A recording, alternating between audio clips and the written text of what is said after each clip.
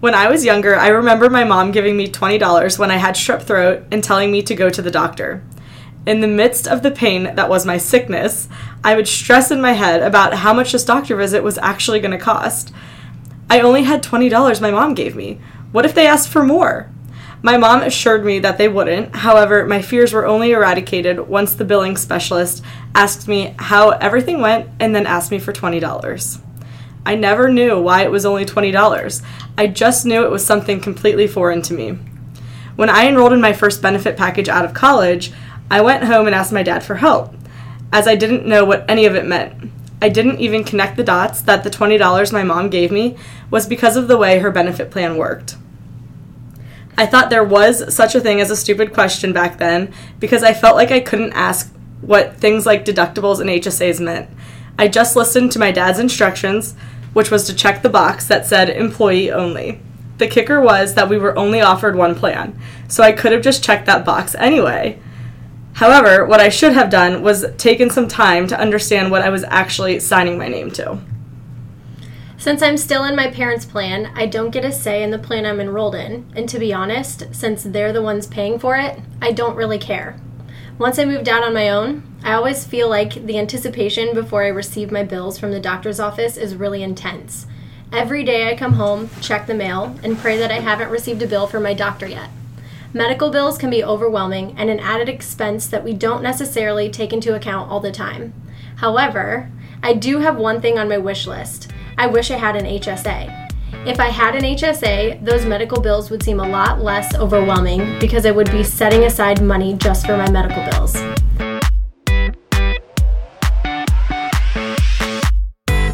Welcome to Benefits. What, like it's hard?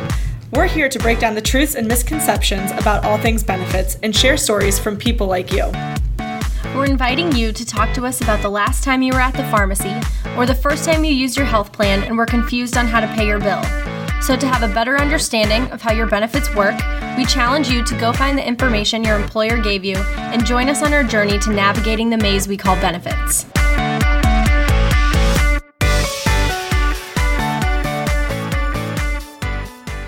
Now you may be asking yourself, what's an HSA? An HSA, which stands for Health Savings Account, is an account that lets you set aside money to pay for your qualified medical, dental, and vision expenses. The money that you put in your account is set aside pre-tax, so you don't pay taxes on the money that's going into the account, and anything that you use your HSA for has to be for a qualified expense, and that list of qualified expenses is set by the IRS. There's actually something known as the triple tax benefit of health savings accounts. Its first advantage is that contributions are tax deductible, or if made through payroll deduction, they are pre-tax, as Libby mentioned. Second, the interest earned is tax-free.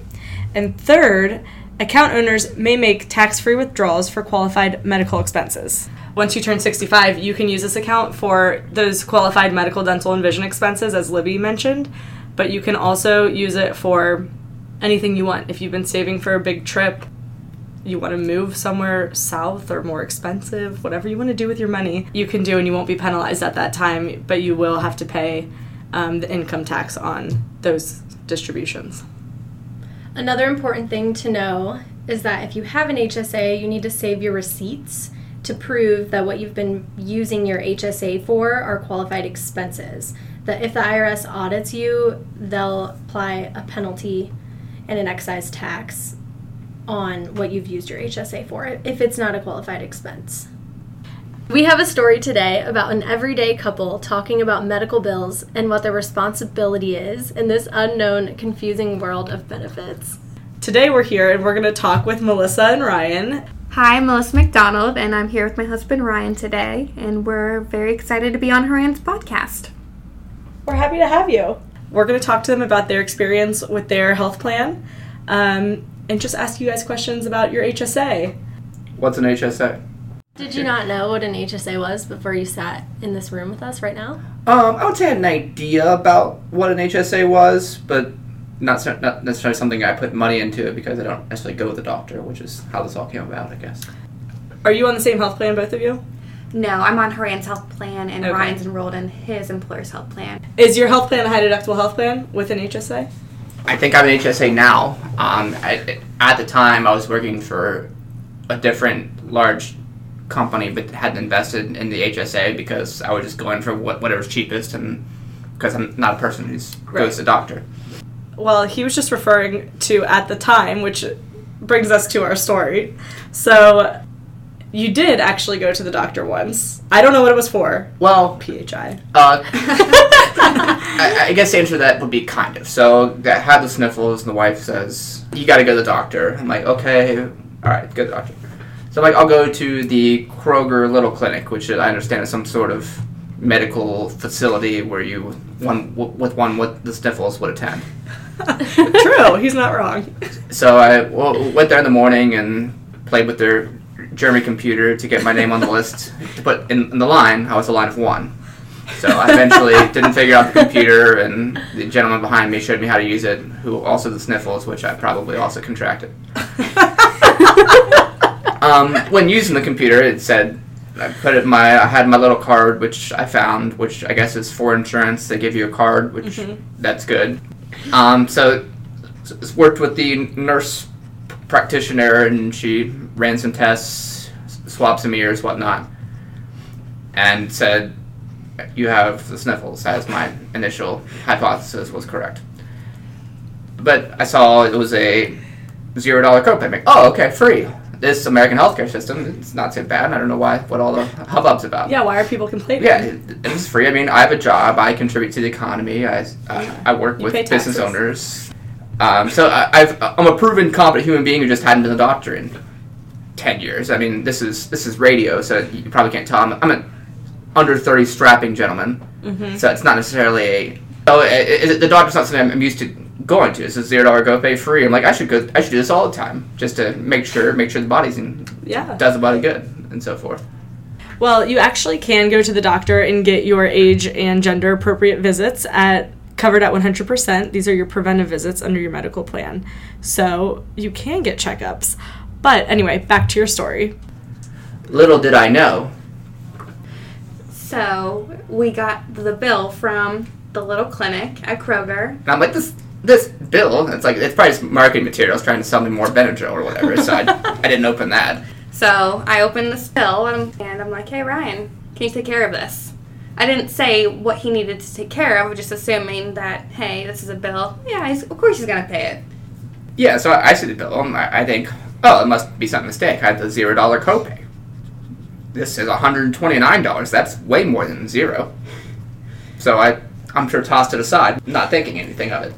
Right. So 30 days later, we get another envelope from Kroger Little Clinic asking us to pay them their $129. It wasn't marketing material. It wasn't marketing material for Well, Benadryl. no way. So I opened the bill and I show it to Ryan. I'm like, didn't you pay this? And Ryan said, no, $0 copay. So I have a question. Where did you see a $0 copay at? I think it was that computer screen robot that I told to get in line, and I must have entered some insurance. Insurances have numbers.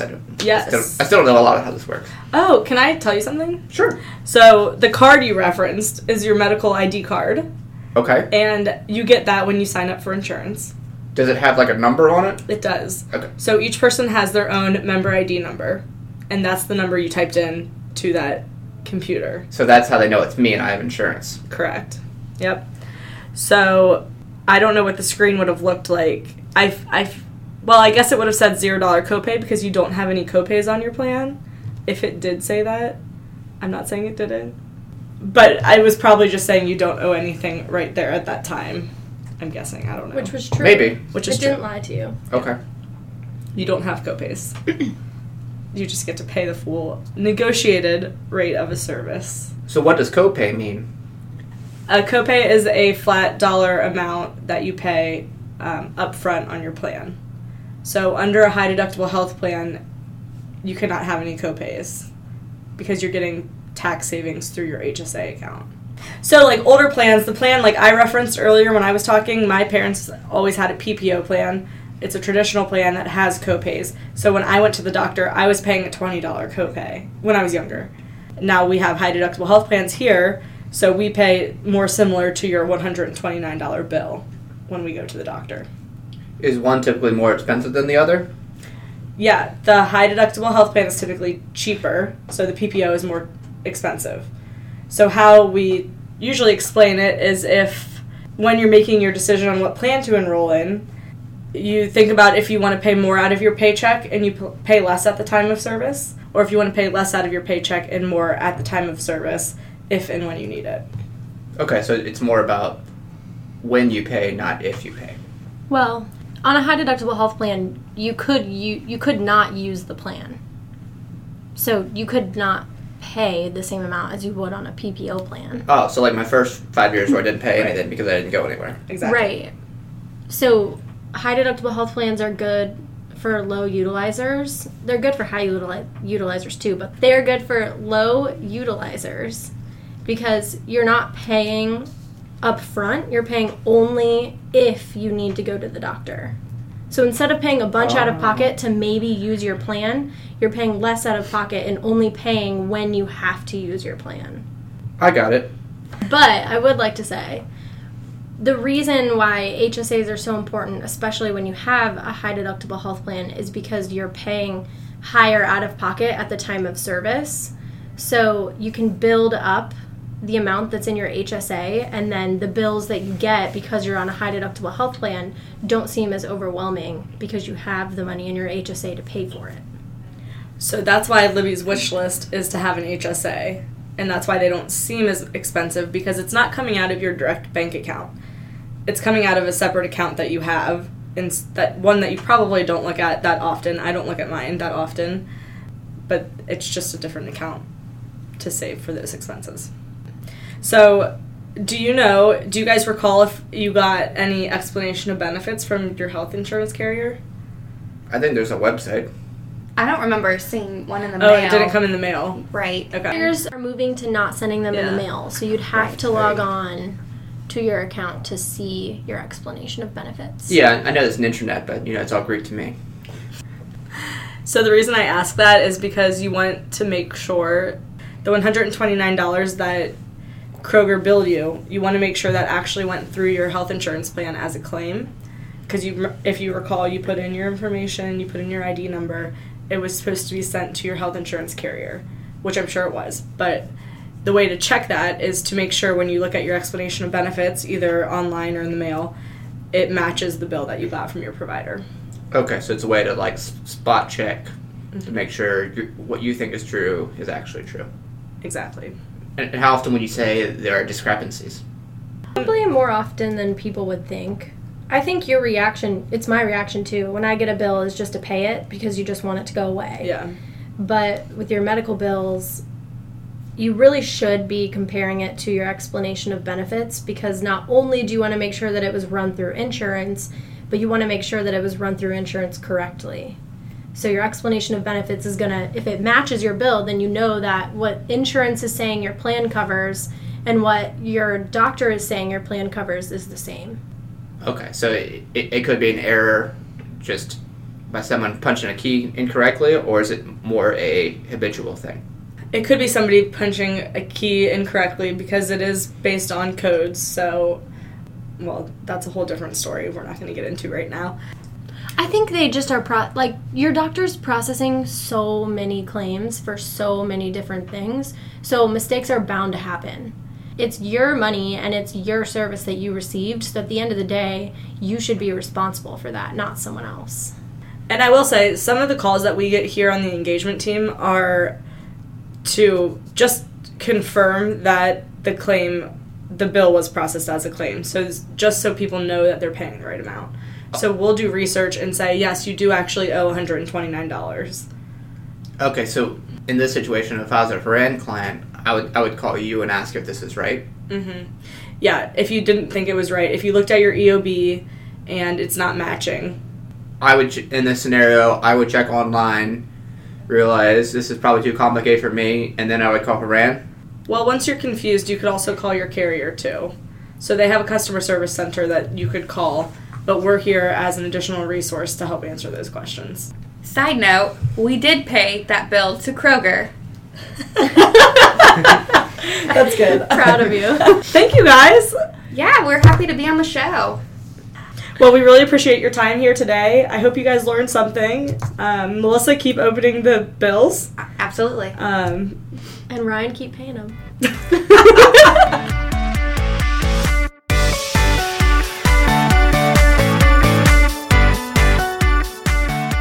Okay, now it's time to break down the truths and misconceptions. Maggie, what are the truths we learned from this?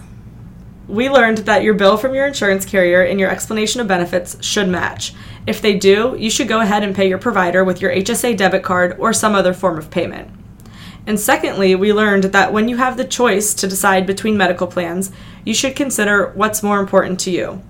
Would you rather pay more out of your pocket every paycheck and pay less at the time of service, like in a PPO plan, or pay less out of your pocket every paycheck and pay more at the time of service if and when you need it, like a high-deductible health plan? But Libby, what were the misconceptions we learned from this? If your card doesn't have a copay listed, you probably still have to pay for the visit at the full negotiated rate when you're on a high-deductible health plan. And choosing the most expensive plan because it seems like the best option may not be the best option for you and your healthcare needs. See you next time.